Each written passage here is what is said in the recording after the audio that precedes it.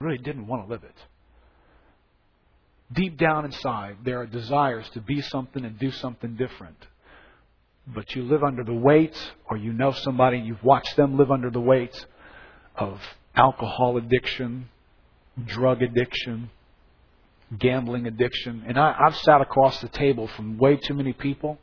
I've got family members and relatives that I can tell stories for the rest of the day about people whose lives have been dominated for years, just years of sadness and grief.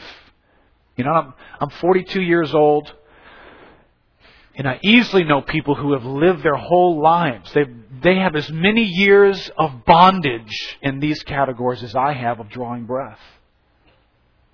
They have people who have lived for half of the existence of my life that I've known, that I've watched, and you look at where they are in their life now, and you see wasted years. The tragedy of wasted years of a life that's been controlled by something else, some behavior pattern in their life. If you look around America, the things that make the headlines and cause prolific amounts of damage in personal lives, that they move from the alcohol addiction, drug addiction, into the categories of gluttony and obesity. I mean, in our country, there is a rampant. I just saw one of those political cartoons in the paper or magazine about a guy who's sitting at a bar. He's got a cigarette in one hand. He's got a big, huge sandwich in another and a beer in front of him. And he looks, he's as big as a house.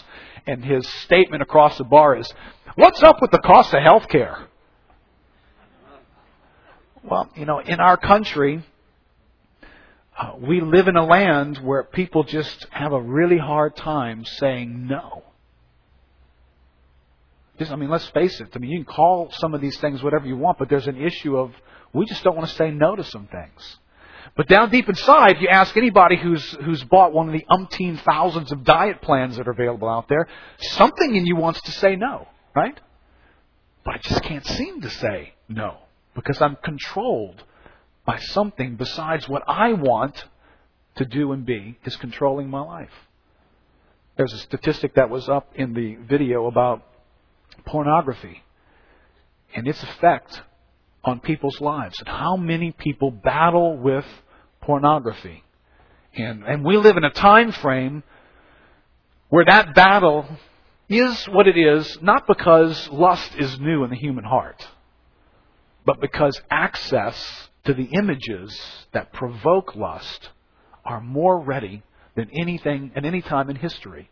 You can click on the internet, you can drive down and see a billboard, you can see something on TV, you can get stuff in the mail.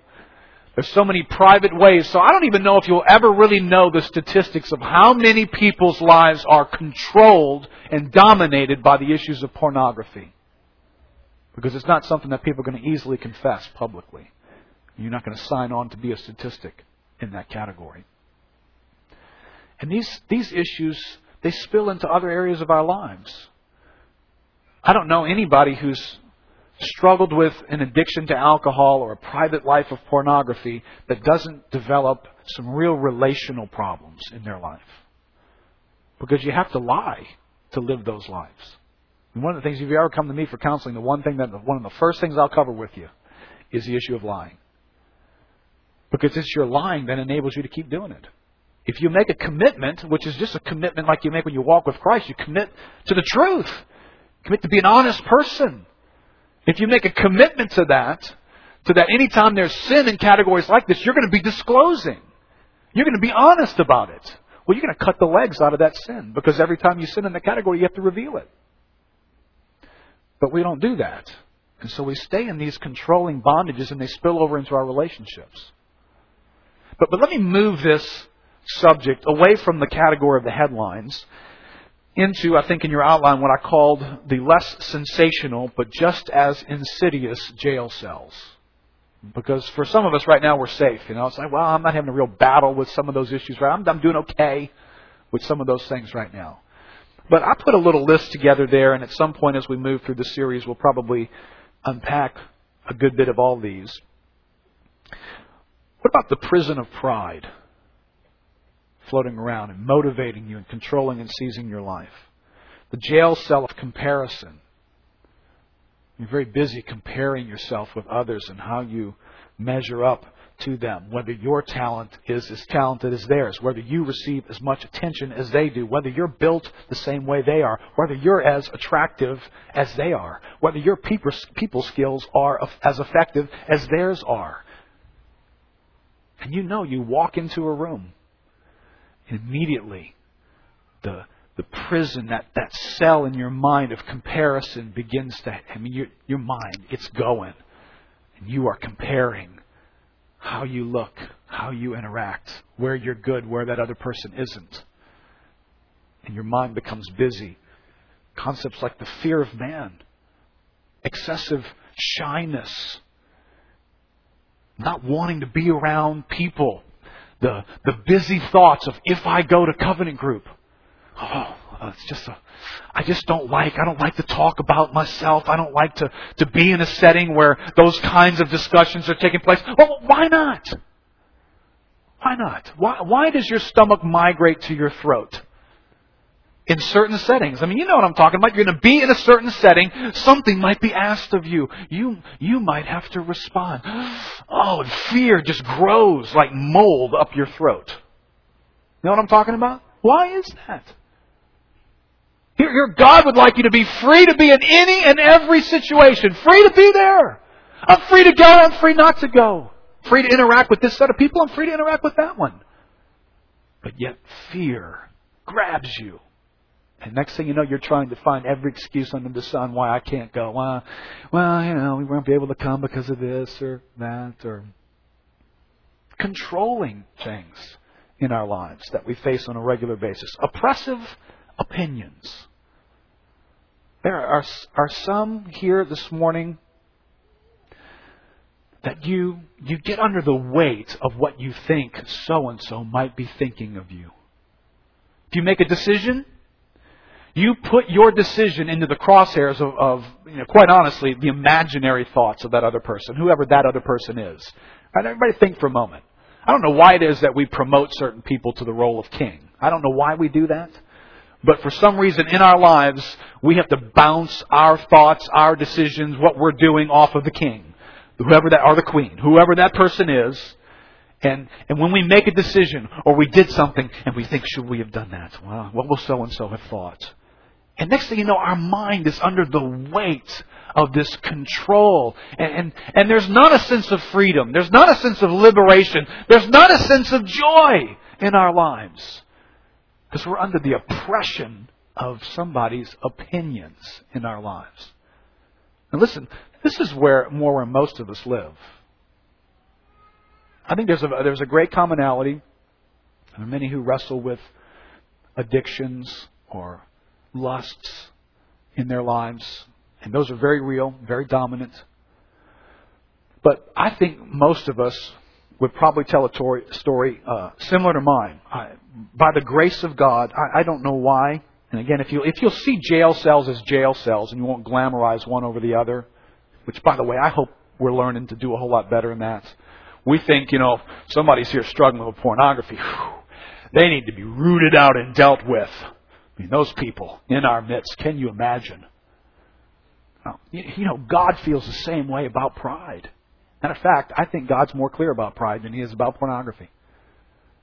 I don't find the Bible saying God opposes the lustful. He opposes the proud.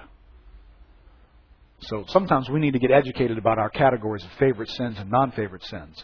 But for me, my story of jail cells and influential, controlling behavior in my own life would not have been in the category of addictions. By the grace of God, I began to do drugs and drink at a very young age, probably 11 or 12.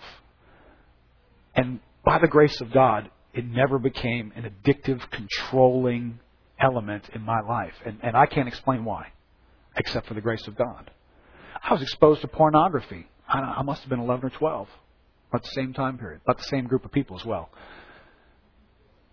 And I can't tell you why that did not become a controlling, dominating element in my life. I haven't had any issues with obesity, although I am gaining weight rapidly in the last couple of years. But my issues of control would have been more in the category of pride. It took me a while to figure out that a lot of my fear, which was very controlling, was pride-based. It took me years to understand that. And I think in terms of your own quest for freedom, you may find the thing that's real loud is rooted somewhere else. And if you're going to kill the issue in your life, you're going to have to trace the root and kill the root. You can't just keep trimming the fruit. It'll just grow back because it's rooted in something else. But let me just tell you about a little bit about my own story of both the bondage of these thoughts as well as, and I'm not going to go into a great deal of the story of the freedom yet in this category that the Lord made sure and brought. Because I want to make sure, and along the way here we're going to have some folks share testimonies, that all of us realize no matter how glamorous or powerful or controlling we make a jail cell out, God's power is greater. And He does intend that it not become a lifelong dominating issue in our lives. He intends that to be the case. And if that's not your story, it needs to become your story. It's why we're doing this series. So there can be fruit that really is freedom in our lives. But I can think back in my life, I can think back to being in grade school. And I went to a small private school. And it was easy to establish a reputation when you were in a small private school.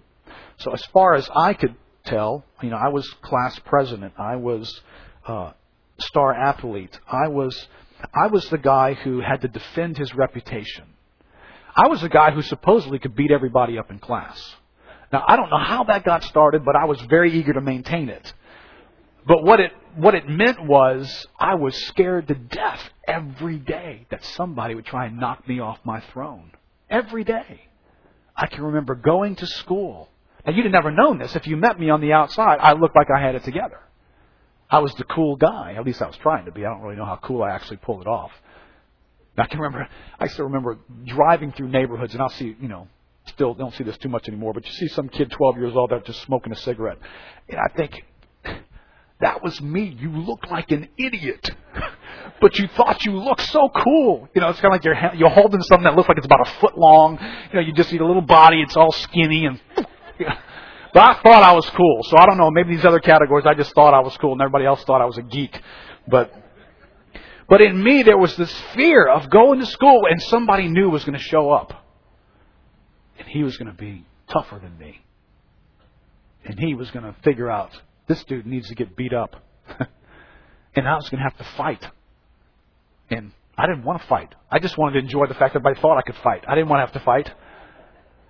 And, so whether it was grade school and those fears and controlling influences or athletics. I loved to play athletics. But I had something in me that controlled me that I had to play at a certain level. I had to be the guy who started. I couldn't sit the bench. I had to be the quarterback. I couldn't just play guard. I had to be the quarterback. Of course, that presents the opportunity for somebody else to bump you off, to displace you. You don't measure up. So there was always this controlling mind process in me to try to impress, to try to be winning people over. That's a pain to live in that day in and day out in your life. And I'm going back to childhood because you grow up and you morph this stuff into adult versions of what it was when you were a child. And quite honestly, I bet many here today, if you'll really think and ask the Lord for some help and freedom, you'll find the issues that you are most wrestling with today, you were wrestling with them when you were 10 and 12 and 15. And they're still hanging around in your life. They just put on a different set of clothing. When I got saved as a teenager, really wasn't around many Christians when I got saved. So this pride and this desire to be the quarterback, this desire to be impressive, didn't really have an audience because I didn't know hardly any believers. But then when I went to college and I wanted to get involved in campus ministries, it was as though, and you guys will recognize this living through Katrina, it was the mold waiting for the right environment. When I got an audience in college in the category of spirituality, all of a sudden now my pride and desire to impress could grow prolifically.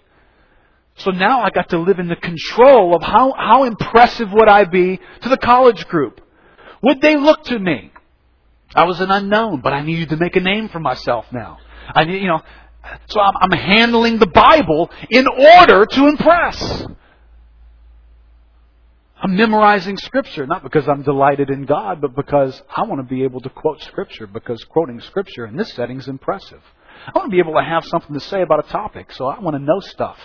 I want to be able to counsel people. I want to be looked to as the problem solver guy. I want people to come to me. I want to stand in a group, and I want to pray the mother of all prayers. When we're done in our little circle, I want people with their eyes wide open thinking, wow, I've never heard anybody pray that way. Now, can I say this to you? Because God dealt, that season of my life was the season of God introducing me to my pride. And the control that it was in my life. I can remember, it was shortly after I began to attend Lakeview. 1983, I believe it was. And I remember sitting in the parking lot of Como's Furniture. Y'all know where Como's Furniture is?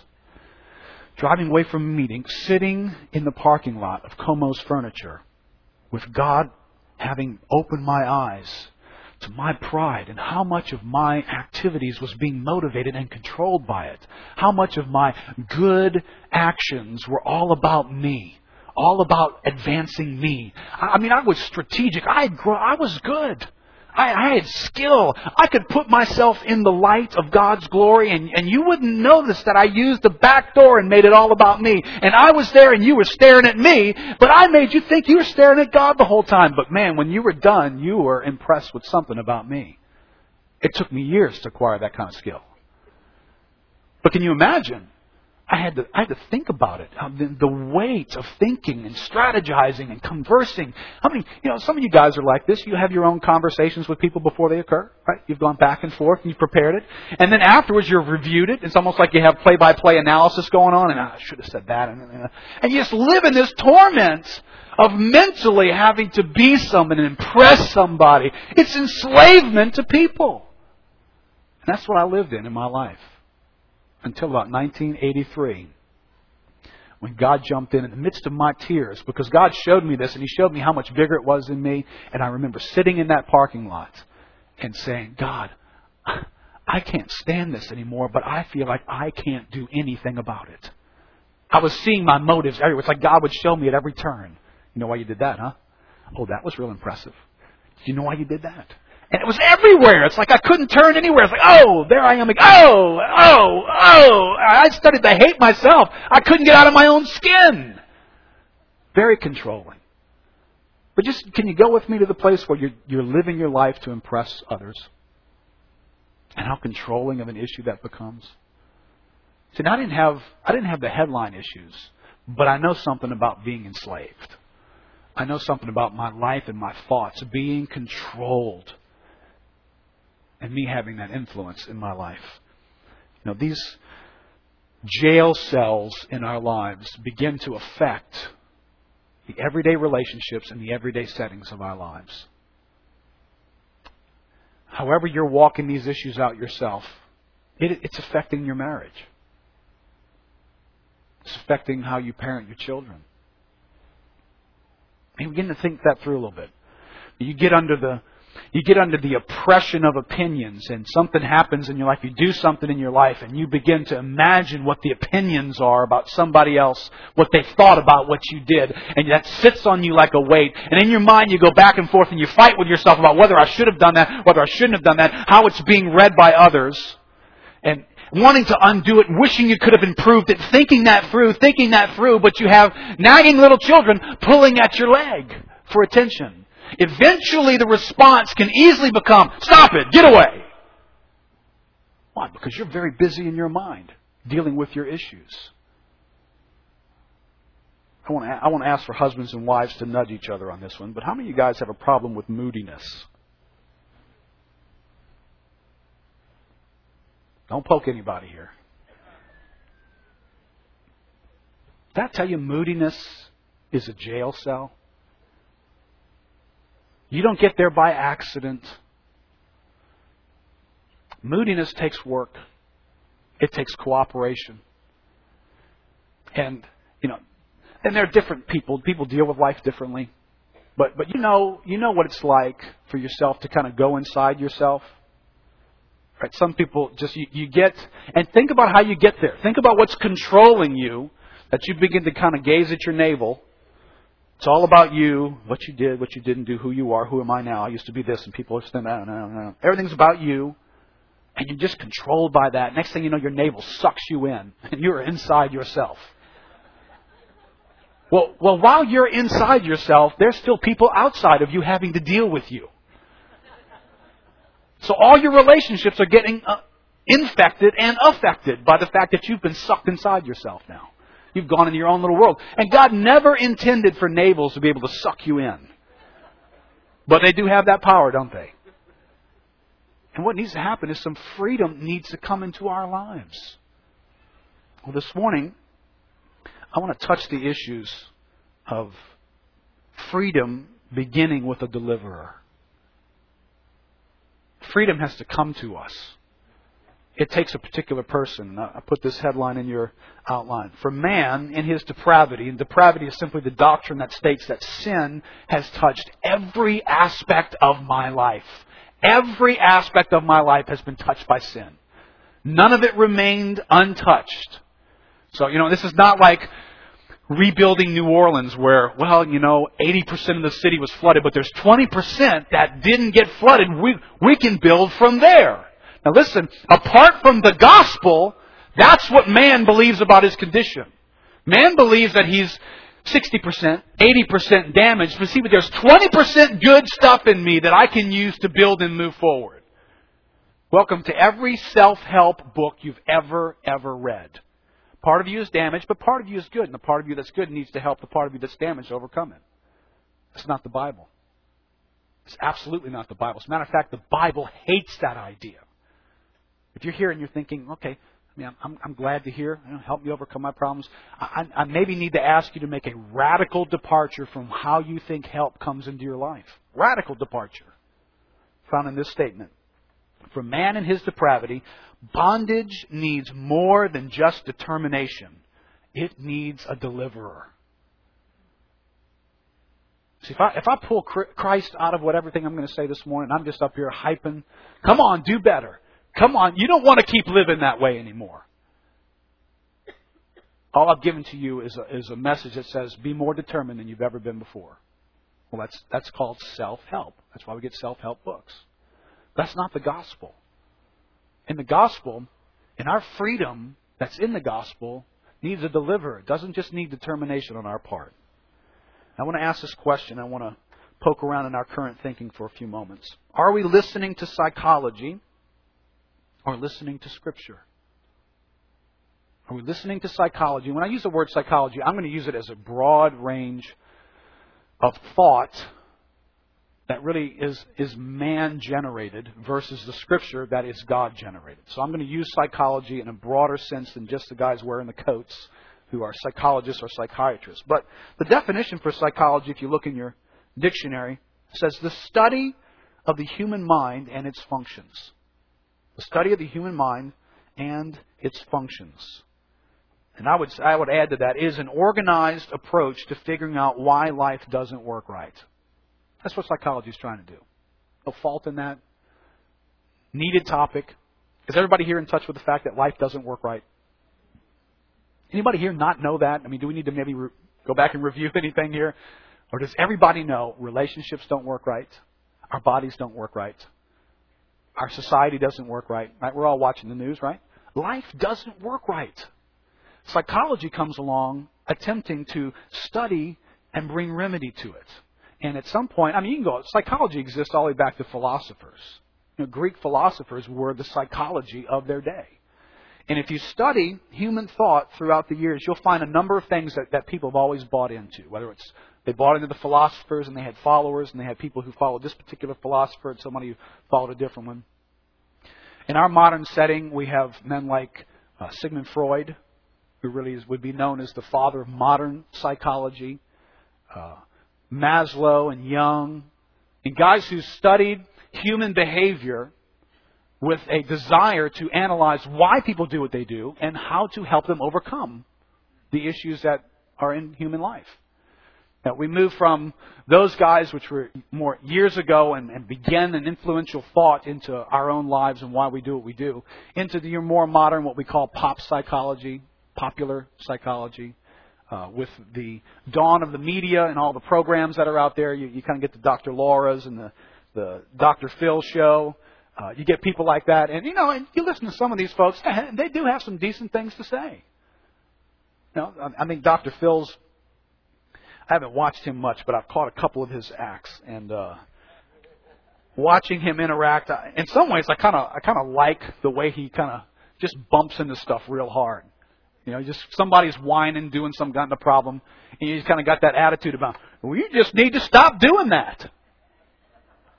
Thank you. I needed to hear. That's exactly what I needed. But he does say that. Well, why don't you just quit being a doormat? Why don't you take responsibility? And there's some rightness in that. But the key ingredient that's missing here, that's determination. Why don't you just get determined? Well, I don't know. Does that person 50% damaged, 80% damaged, or 100% damaged? Because if they're 100% damaged, where are they going to get determination from to really be free? They're going to have to get it from somewhere else. Modern setting has produced a plethora of pharmacology in the realm of human behavior. The most research and proliferation of drugs these days is being done. Basically, somebody's searching not for the fountain of youth, but for a happy pill. People trying to discover how to make people's behaviors stop being this and become this by just take 2 of these and you become this.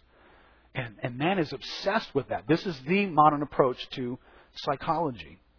David Powlison is a tremendous biblical counselor, offers these insights to us. He says, for about 10 years through the mid-1990s, wherever you turned in the counseling world, you heard that problems in living were caused by painful experiences of being used, misused, and abused by others. Unpleasant emotions and destructive behavior were based on a sense of woundedness and emptiness from bad relationships. Why do I think bad, feel bad, and act bad? Because I was abused. Those were the glory days of nurture, and thus the glory days of psychotherapy and support groups, right? If you've been on planet Earth for a little while here, all that stuff, you know exactly what he's talking about. Then the world changed. That needy and hurting inner self, so marred by tragic experience, faded into the background.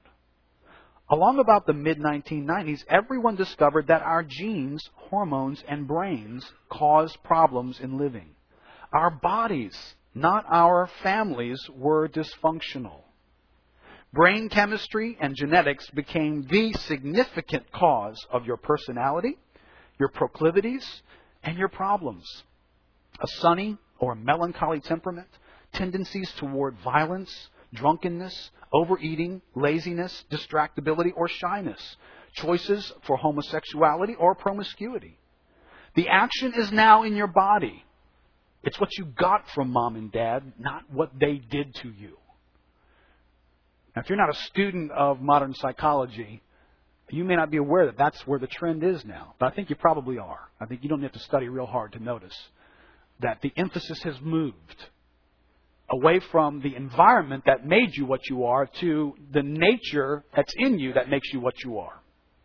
But both of them are just simply attempts to address humanity is broken, and how do you fix him? What's the problem that's going on with man? Now, let me just say this. Why take issue with psychology? I do that fairly often, and I really don't make an apology for it. I think biblically, I'm called to do this individually. You're called to do it individually. Any idea that comes along and offers itself as a solution to man's problem is competing with the gospel. The gospel is the remedy to man's problem. If there is any idea that can fix man apart from the gospel, then Christ died needlessly. So any idea out there that's going to tout that it can fix us, I'm going to look at it. And you should be looking at it too. And you should be looking at it through the lens of Scripture to see where does this measure up with what God has said. So I'm trying to say this to be nice. I know I get cross-haired with some people because somewhere along the line, some sliver of psychology has touched your life in a way that you like. You like an idea. You like something. It presented a concept to explain your behavior in a way that, okay, well, this makes sense now. And I know why I'm doing that now. And then you come into church and I jump up and down on top of it. And that thing was your friend and I'm beating your friend up now. And so you want to walk out of here going, man, that guy, every once in a while, I just really can't stand him. Psychology is an attempt to study and remedy the brokenness of humanity. That's what it's trying to do. But along the way, psychology is going to make the ultimate mistake. It's going to misplace God in its equation. If you leave God out of the remedy, or perhaps even worse, if you put God in the remedy in an unbiblical way, you have not remedied the issue at all. Nor have you settled eternity in your heart. But one of the most famous, helpful psychological inventions was Alcoholics Anonymous.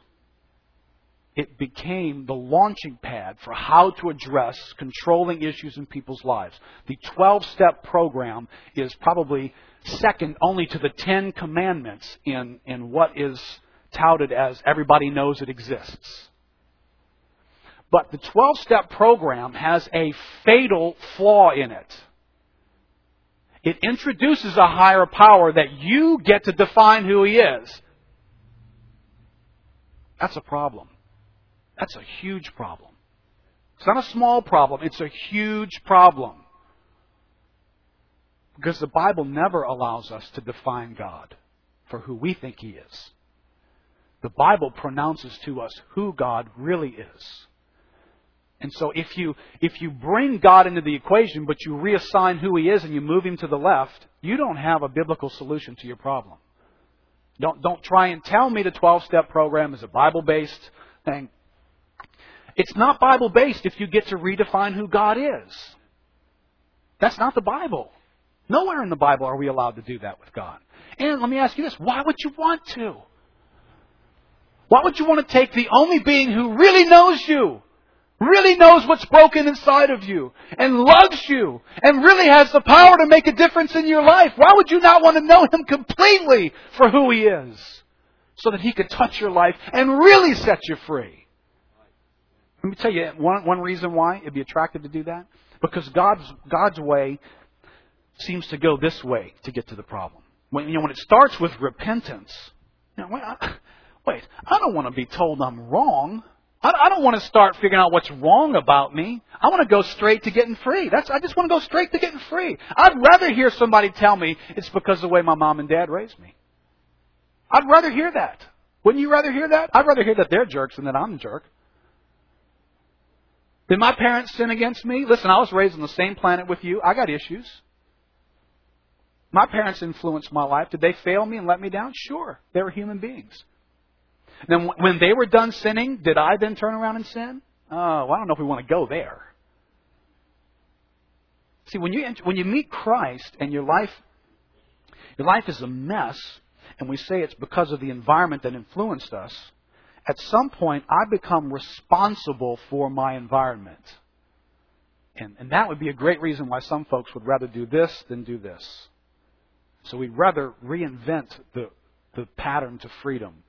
Because God's pattern is going to make us responsible. And we'll get to that in the next couple of weeks here. But before I'm not completely throwing psychology out the window. Can psychology make accurate and even helpful observations? Yes, absolutely. Can it help us better understand influences in our lives? Two major influences, the reality that our personal history and environment do influence our life experience. Our personal history, your personal history here, influences your life experience. Who your parents were, how they raised you, how they related to you, the people circle that was in your life, the events that you've walked through. Those are influential issues in your life. We don't ignore those, and we should not ignore those. When I look back in my life and I see what shaped me to make me want to be a certain way, why was I responding to people the way I was? It'd be helpful for me to understand. What system of belief did I build around insecurity? Right? Some of us here this morning, you're here and you're just insecure. It might be wise for you to realize how you built that, because it's a belief system. That's the thing. Well, I'm just insecure. I'm shy. I just don't. So I avoid groups of people. Well, somewhere along the line, you thought that was a remedy. It's not a remedy. It's encouraging it in your life. You're avoiding the very things that God would use to set you free from yourself. But along the way, you invented some means of dealing with life. It might be wise to figure that out. Why did that happen? Were there people that said things to you in your life? Did your parents say things and do things? Did people dear to you say things and do things? Did the environment that you were in? I love David Powelson uses a term for schools. He calls it the chalkboard jungle. Man, kids can say some cruel stuff. Meaning at a very early age in your life, you figure out who's in and who's not. You figure out why you're a nerd and why you don't fit in. And all of a sudden that gets in you in a certain way. And now you have this mountain to climb that, biblically looking back, you look back at your life biblically and you realize, why did I let anybody tell me that was a mountain worth climbing? Why did I ever buy into the idea that if I wore designer clothing, I would really be somebody? And if my parents shopped at Kmart and I had to wear those clothes to school, that was horrible. And you realize some of us bought into that when we were kids. We didn't want to go to school because of that. We were controlled by that. Now, when you grow up, if you don't deal with that, it just puts on a different set of clothes when you get older. And you're still that way. It's just over some different issues. Similar, but different. Well, I won't deny that there's historical issues. There are nature issues about us. The reality that our unique genetic makeup influences our life experience. It does. In this room, we're not all prone to the same things in the same way. And it's not because we were raised by different parents. I mean, if you want to check out the Collins family experiment that's going on in our home. We have a controlled environment, same parents, same approach, child after child. They have to deal with the same issues of sin, and mom and dad, all of them are exposed to the same stuff. That's a controlled environment. But there are 6 variables in this experiment. And they are all very different. And, I'd love to say, honey, we've got to stop parenting each one of these kids differently. For goodness sake, they're all turning out different. Why are they that way? Why are some of them good at some things and not good at others? Great aptitude for math, not a great aptitude for math. We have right-handed, we have left-handed. How did that happen? We didn't teach you to be left-handed. None of us are right-handed. All of us are right-handed. Why are these things in our kids the way that they are? If you meet my 3-year-old, you will find one of the most polite individuals you've ever met. He's very polite. He's 3 years old. If you do something kind for him, he'll make sure he lets you know thank you. He takes interest in what's going on in your life. Had one of my girls went to the doctor this past week, had a doctor visit. When she walked back through the door, he went up and said, "What'd the doctor say?" I mean, he's 3. And he's always, not always, but he is that way quite often. And, Gina and I would love to say, with a little right parenting, all of you can have children like that. But then you would look at some of my other children and you'd wonder, wait, what happened to that one and that one? They don't even want to look at me. They look like they're scared to death of me. Because they're all different. And as we try to parent our children, we identify, this one looks like it's going to struggle in these categories of issues. This one looks like he or she's going to struggle in these categories of issues. And they're very different issues. Same household, same parents. Genetically different, sure. So do we believe that genetics and nature have something to do with our behavior? Yes, we do. Psychology is saying that if you have a genetic tendency in a behavioral category, then that's who you're going to be. The script is written for your life. That's who you are. Because we've been able to find out today that genetically you kind of have this bent in you genetically. And what I find interesting is we have AA and support groups for those who have the gene of alcohol. And on the other hand, if we have identified the gene of homosexuality, well, there's nobody telling those folks that needs to stop and it needs to be controlled. In our society, we're telling those folks, well, that's who you are. And nobody should have a problem with that, and they should just keep doing that. Well, why aren't we just telling all the alcoholics, that's who you are. Drink all you want, man. That's who you are. It's how you're wired. Just drink yourself into oblivion. So we have some inconsistencies even in our society of how we're dealing with some of these things. But my question to us is, are we listening to psychology? Are we listening to Scripture? Why is man broken? Why doesn't he work? Why do we have the conflicts that we have? What's going on inside of us? And does the Bible explain any of this? Well, it does. The Bible explains both environmental consequences to our behavior as well as the fact that the Bible explains why sin operates in us the way it does. Because it explains that we are, by nature, totally depraved. Sin has touched every aspect of our lives. It has touched our physical bodies. It has touched our gene pool. It has touched our mind. Right? I know there's a big debate.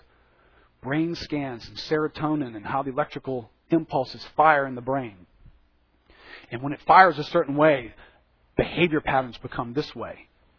When it fires a different way, listen, I don't know that's really as understood as clearly as it's being portrayed, that it's understood. But even if it is, that's not new information for me. Because the Bible teaches me that sin touched every part of who I am.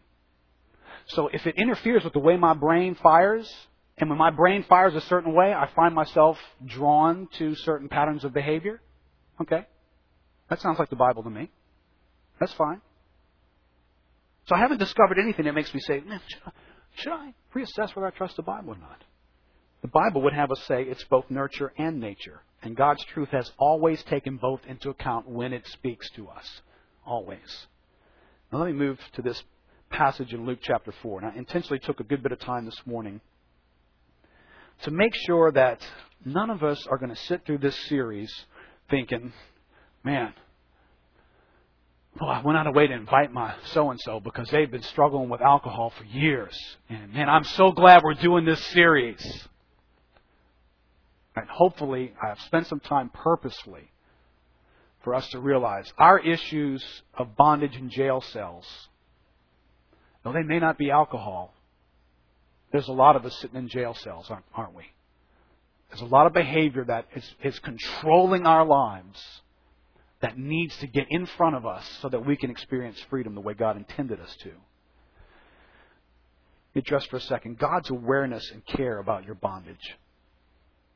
If you're here this morning and you have been wrestling through the frustrations of habits, not being able to overcome them, not being able to change, living in the fallout of those behavior patterns, broken relationships, debt issues, struggles just to feel good about your life, at some point you're going to raise the question, God, where are you? You're going to wonder, God, do you really even care about my life? All I know is my life is weighty, difficult, bitter. And your tendency will be to wonder, where's God? Well, this morning I want to establish clearly in our hearts the mission that God is on concerning your freedom. Your freedom's not a small thing to God. Look in Luke chapter 4, verse 16.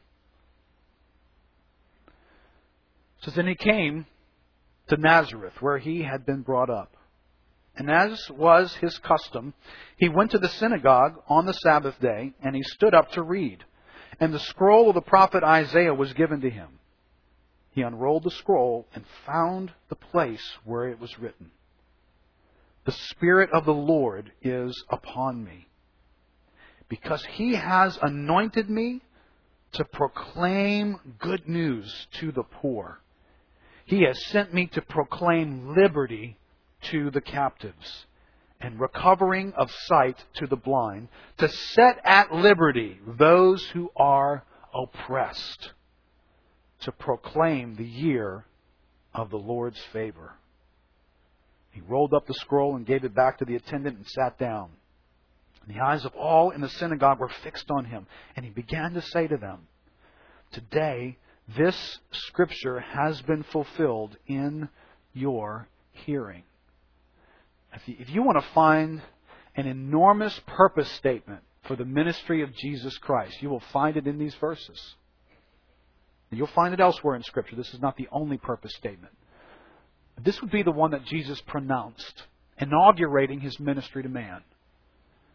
And if you are like me, you're seeing liberty mentioned in here quite a bit. You're seeing freedom highlighted quite a bit. And what's interesting about this is this quote from Isaiah is actually two different passages in Isaiah. It's Isaiah 58 and it's also Isaiah 61. And so if you can imagine, as the scroll is unrolled, these were handwritten scrolls, so we're not talking type that's about this big, right? These are handwritten scrolls. So I imagine there's some distance between Isaiah 58 and Isaiah 61. And so Jesus takes the scrolls, as would be customary, and reads a passage. But then He turns to another section, and He grabs from that passage as well, and He puts these two passages together. It's as though there wasn't quite enough being said in Isaiah 61 about freedom that He wanted to grab one more concept of freedom that was back in Isaiah 58 to make sure He made the point. He's after our freedom.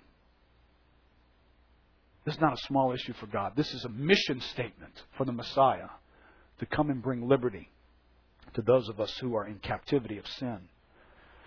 The first thing that jumps out at me in this passage in verse 18 is this purpose statement of the anointing upon Him. The Spirit of the Lord is upon me because He has anointed me to proclaim good news to the poor.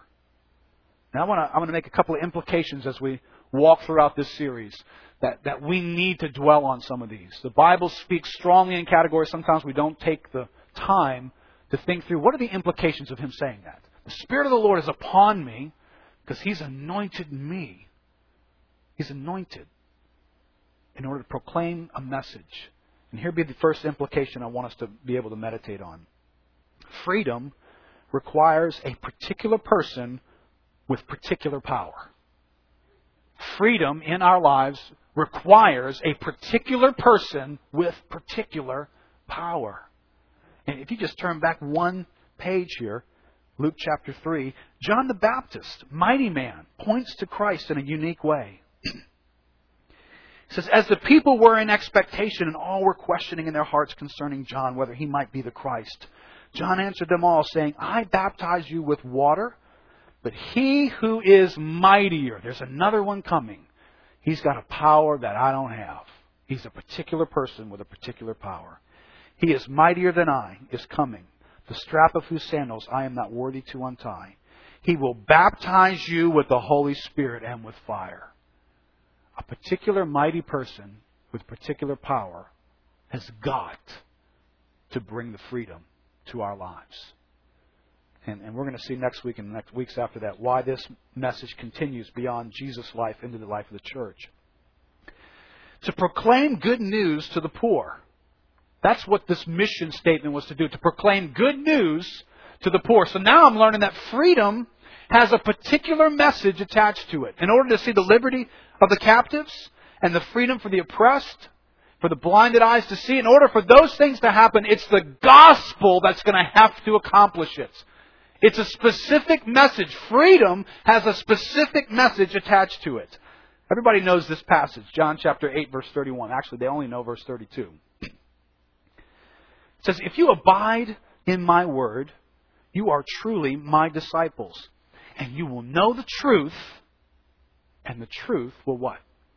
Set you free. So you don't need to be a Christian to know that verse, right? That's out there floating around all over the place. That's quoted all the times. And you're going to know the truth, and the truth will make you free. And it's quoted completely removed from its context. As though the truth is knowing the real facts about a situation. That's how it's quoted. Well, I'm not sure knowing the real facts about a situation set anybody free. I mean, in my imagination, I could be enslaved to what your thoughts are of me. And I obsess. I leave here after every Saturday. Just drive home consumed with what people thought of me today. And if I really knew what you thought of me today, would that necessarily make it better? It might make it worse, right? I'm going to know the truth and I'm going to get buried in, oh my gosh, they really do think that way. That's where my heart would go. So that's not the truth that the Bible's talking about. We're going to find in the Bible the truth is a person. The truth is the gospel. And in the context of John, if you abide in my word, there's the message. If you abide in my word, this is not some carte blanche, everybody who knows the truth can be free. No. Only those who know the truth of the message that Jesus Christ brought can be free the way the Bible's talking about being free. It's a particular message that brings freedom. You are truly my disciple. So you need to be a disciple to be free. You need to follow Christ. You have to be committed to Him and His ways in order to experience this kind of freedom. And if you want to just turn a screw in your life and do some self-help, you don't need to know Christ for that. But if we want to know what Jesus was out to accomplish to really make us free, we have to know Him and we have to know His gospel in our lives. So implication number 2. If you're going to be free, it will involve knowing and believing the right thing. Hold on to that, because you and I will never escape that statement. If, everybody hold on to this, because I tell you right now, and I hope this is not true for any of us here, but it is very possible that we will teach through a series, conclude a series, and some will stay every bit as much in their jail cell afterwards as when we began. And that's tragic. Because the Bible says if you know the truth will make you free. So if I stay in my jail cell, that says something. See, there is truth that has to be known. If you're going to be free, it will involve knowing and believing the right thing. Now, on the other side of that, if knowing and believing the right thing produces freedom, what does knowing and believing the wrong thing produce? It produces the bars that are all around you. It produces the shackles on your feet. It produces the captivity that you and I exist in. And we'll talk more about that next week. And this is the gospel for the poor. Who are the poor in Scripture? The poor in Scripture, only those who don't have some money? They are those. But those poor highlight a certain quality about themselves that the Bible addresses. It highlights the quality of those who know they have a need. That's who the poor are in Scripture. See, Revelation slams those who don't realize they have a need. It says, because you say, I'm rich, I've become wealthy and have need of nothing. That's what I think. And you do not know that you are wretched and miserable and poor and blind and naked. So you can have a lot of money and be poor. Did you know that?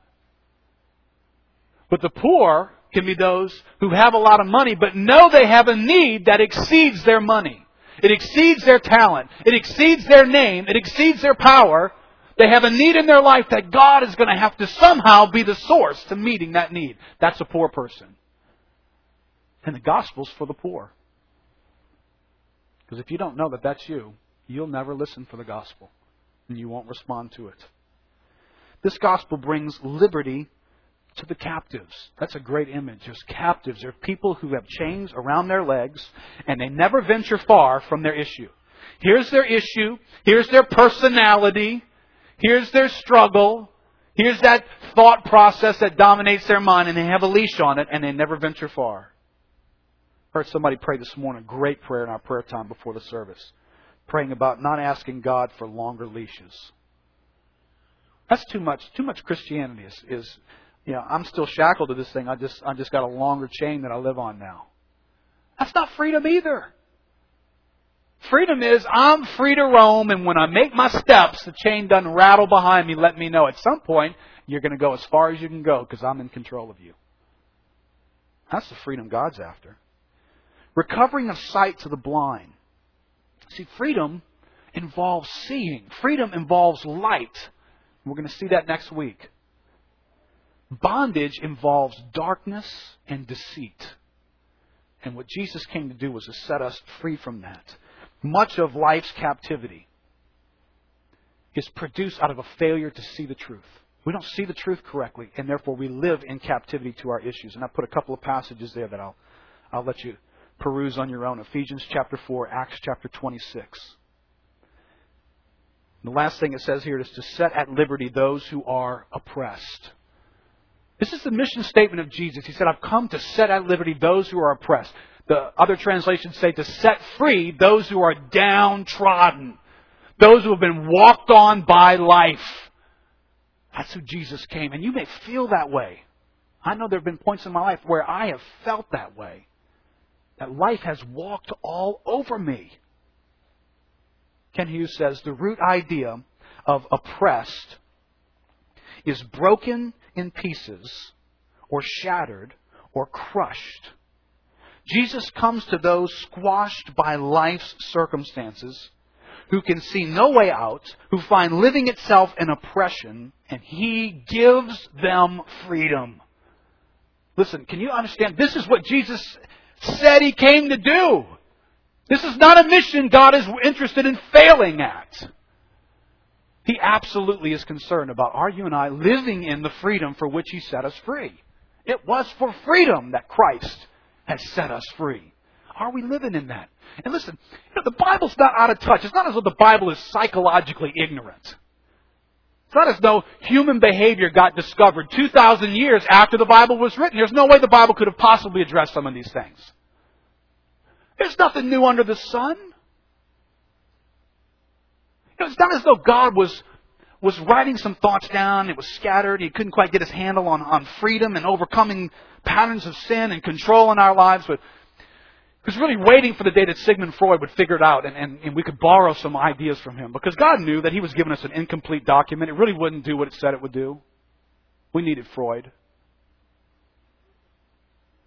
Or, in today's setting, we needed brain scan equipment. See, because brain scan equipment let us figure out how the neurons fire and serotonin and all the different drugs and the influence and what. Listen, the God of the universe spoke this word. Do you think He understood how neurons fire in the brain?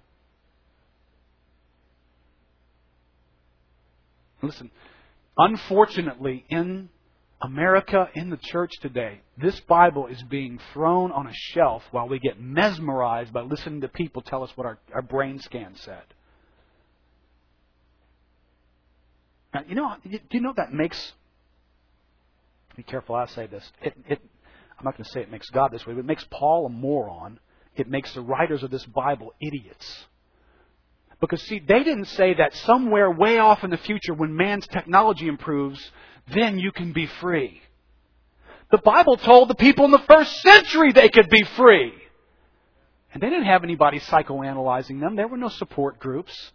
There was no 12-step programs.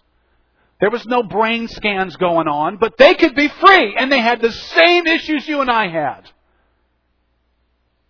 But did the Bible really mean it or not? Is there something sufficient in this word? Or have you and I become so comfortable with other ideas that we have invalidated this and we simply don't believe it anymore? We won't let the Bible be the Bible. We won't let it be the final word on my condition in my life. I have found other reasons for why I am the way I am that the Bible doesn't seem to address the same way, and I'm going with those.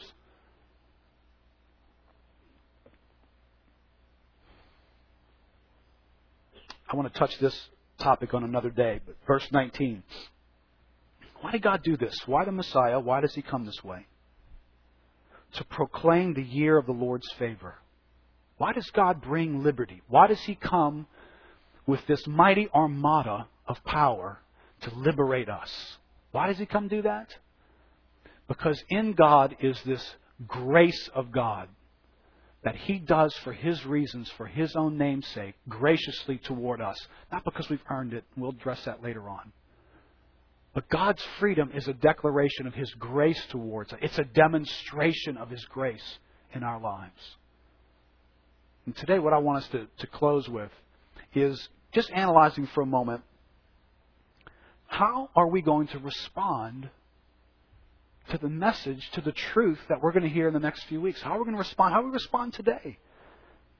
Listen, Luke chapter 4, the greatest preacher of all time, preaches, without question, an incredibly great message with incredibly good news. It could not be better communicated than it was. And listen to how the response went. Verse 22. And all spoke well of him and marveled at the gracious words that were coming from his mouth. And they said, Is not this Joseph's son? And he said to them, Doubtless you will quote me this proverb, Physician, heal yourself. What we have heard you did at Capernaum, do here in your hometown as well. And he said, Truly I say to you, no prophet is acceptable in his own town.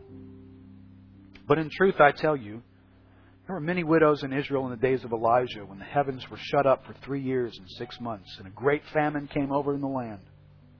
And Elijah was sent to none of them, but only to Zarephath, to the land of Sidon, to a woman who was a widow. There were many lepers in Israel at the time of the prophet Elisha, and none of them was cleansed, but only Naaman the Syrian. When they heard these things, all in the synagogue were filled with wrath.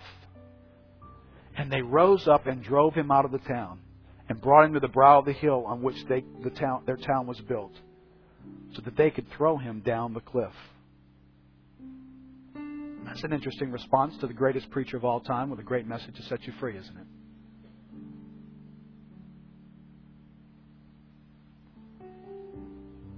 There's a real danger that we grow too familiar with the Jesus of our own making. That's what their problem was. The Jesus of their making was the son of Joseph. Wait a minute, he's the carpenter's kid from down the street. And that was enough reason for them not to cross that bridge into who he really was, and to embrace who he really was. That he was God come to earth to set them free. That's what they just heard him say. But what they chose to believe was the Jesus of their own making. Now, setting before us today is a message that the Son of God came for your freedom and for mine. And we have an opportunity to respond to him. And we could either respond like these guys responded. The Bible says Jesus did little miracles, little works of power because of their unbelief. The very things he said he came to do were not done in their midst because of their unbelief. Now I want you to think about who you're going to be as you face the realities of issues that you've struggled with. Get them in front of you right now. Personality issues, controlling relationships, the fear of man, insecurities, jealousy, pride.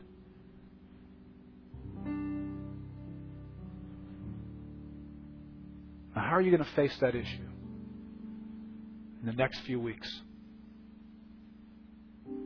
You can respond like the Galileans, or you can respond like that other lady that we read about several weeks ago. The woman with the 12-year issue of blood. And when she heard about Jesus and who he was, she didn't come running up to him and say, Hey, you're the carpenter's son. What's up with you thinking you can do such great things? She made a strategic pressing through the crowd so that she could fight to touch this Jesus. Because she knew, if I could just touch him, he would set me free. And it's interesting, this poor woman, she'd been to every doctor. She'd spent her money on everybody she could think of that would help her. How many guys know what that's like? You have an issue in your life. You've spent and spent and spent. You've been to this doctor, this one and that one. I want to be like this woman here who fights her way through the crowdedness of my life to touch the deliverer who was sent for my freedom and yours.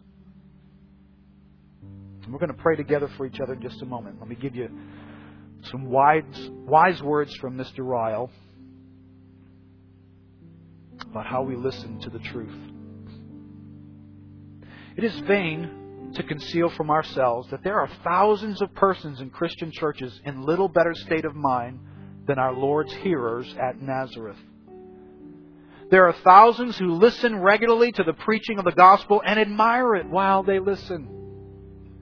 They do not dispute the truth of what they hear. They even feel a kind of intellectual pleasure in hearing a good and powerful sermon. Their sermon hearing does not prevent them living a life of thoughtlessness, worldliness, and sin, and I would add, a lack of freedom. Let us often examine ourselves on this important point. Let us see what practical effect is produced on our hearts and lives by the preaching which we profess to like. Does it lead us to true repentance towards God and lively faith towards our Lord Jesus Christ? Does it excite us to weekly efforts to cease from sin and to resist the devil? These are the fruits which sermons ought to produce if they are really doing us good. Without such fruit, a mere barren admiration is utterly worthless. It is no proof of grace. It will save no soul. Let's stand up together.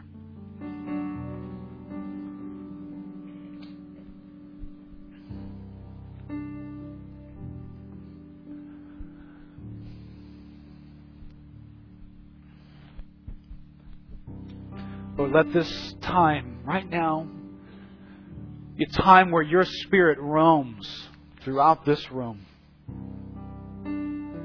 exposing the very depths of our hearts to your gracious care. Lord, would you introduce us again to the God leaning toward us, face toward us, creatively thinking toward our lives, how in new and meaningful ways you might lavish grace upon us.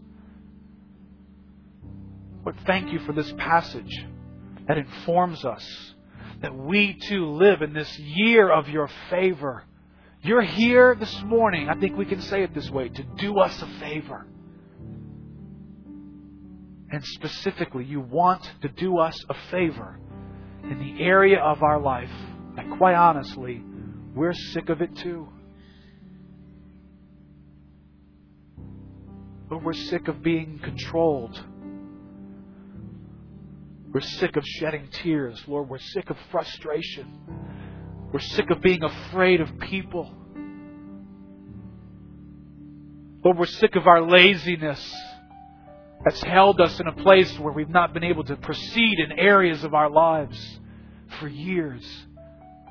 We're sick of saying yes to the patterns of sin that have plagued us and have taken and robbed us of the sweetness of fellowship with you and knowing you more.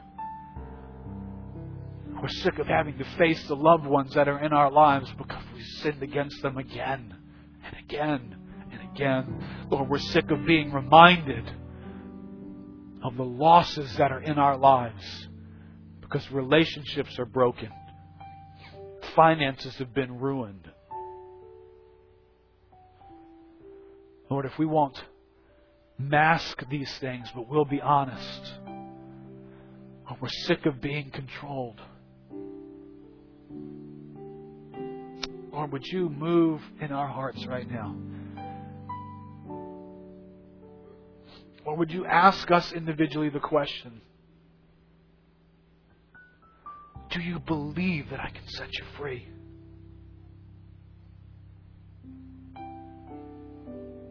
Or for some here, it's been a lot longer than 12 years. For some, it's been 20. It's been 30 years. It's been a lifetime of being controlled. Today, Lord, rescue us from our familiarness with a Jesus of our own making. Somehow a Jesus sitting on the sidelines, offering band-aids to our deep wounds. Lord, rescue us from that. Let us see you. You are an invader. You are a conqueror. You are a king flying a flag, coming with an army. You see the walls around our lives and you are declaring war on them. Because in your heart is a compassion and a burden and a passion for us to experience joy that you said nothing could steal from us. Lord, that's what you're about.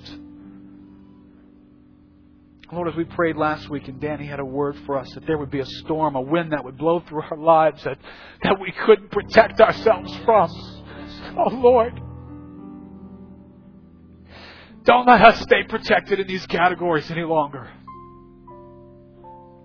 Lord, we don't want to be bound to these things anymore. God, we don't want the storyline of our life to be constantly interrupted because some controlling element barges in and steals our momentum and steals our joy and steals our relationships and steals our usefulness in your kingdom. Lord, what we're asking you to do is start this morning with the power that you brought when you were anointed by the Holy Spirit. Because there's one coming, John said, who is mightier than I. And He will baptize you with the Holy Spirit. Lord, would you begin to blow with your wind, the wind of the Spirit. The storm of your Spirit begin to blow through this place in our lives. God, begin to knock things over in our lives. God, blow the windows out in our lives. Let there be nothing that we're going to do to keep you out from the categories that we've been enslaved to for too long. Lord, we're not going to run and hide anymore. Lord, there's no evacuation order being given for this storm. There's no storm shutters being put up. Blow with your wind, the wind of your Spirit, and the proclamation of your truth. Lord, I believe those two components are completely sufficient for every issue of bondage in this room this morning. The wind of your Spirit and the proclamation of your truth. We don't need anything else but those things active in our lives.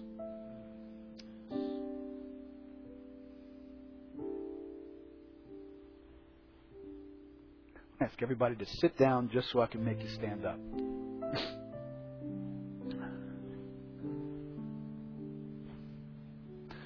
Last week, Danny gave us the opportunity to set the table in our own hearts for the days ahead. And maybe last week you were a little caught off guard. But what I'm going to ask you to do this morning, for some, freedom is going to be about declaring war. You're going to have to declare war on an issue in your life, on a category in your life. You're going to have to declare war on it. So what I'm going to ask you to do, and by standing in just a moment, what you're going to also do is you're going to draw attention to the fact that you have an issue. And with all of our eyes open and all of our covenant group members staring at us,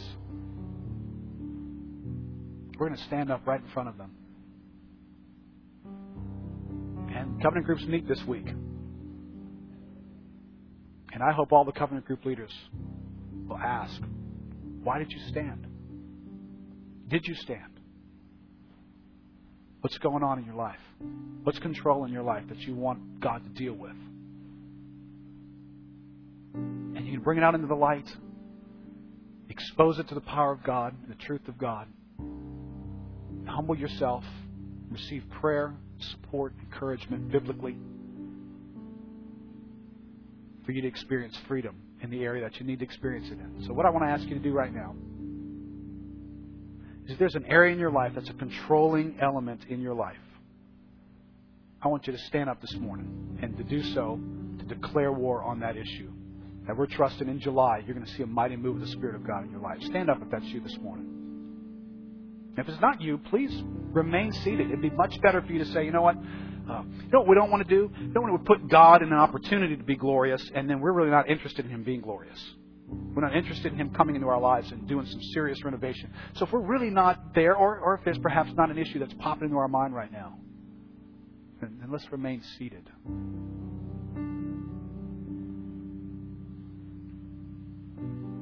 All right, let's pray together.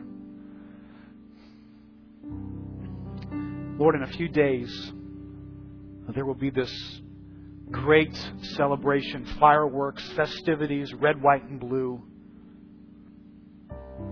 celebrating the Declaration of Independence.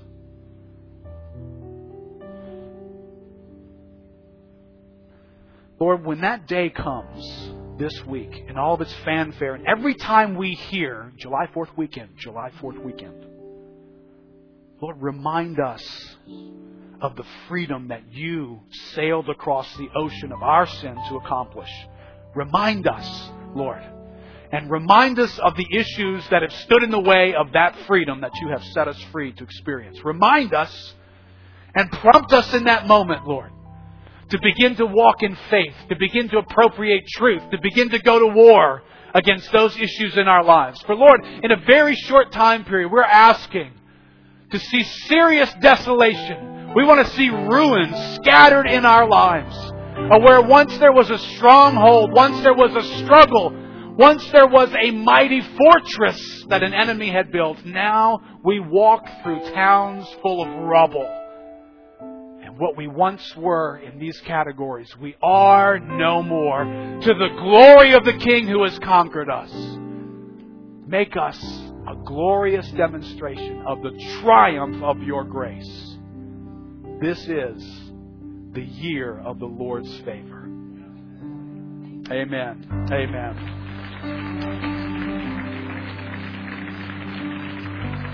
Thank you, Lord.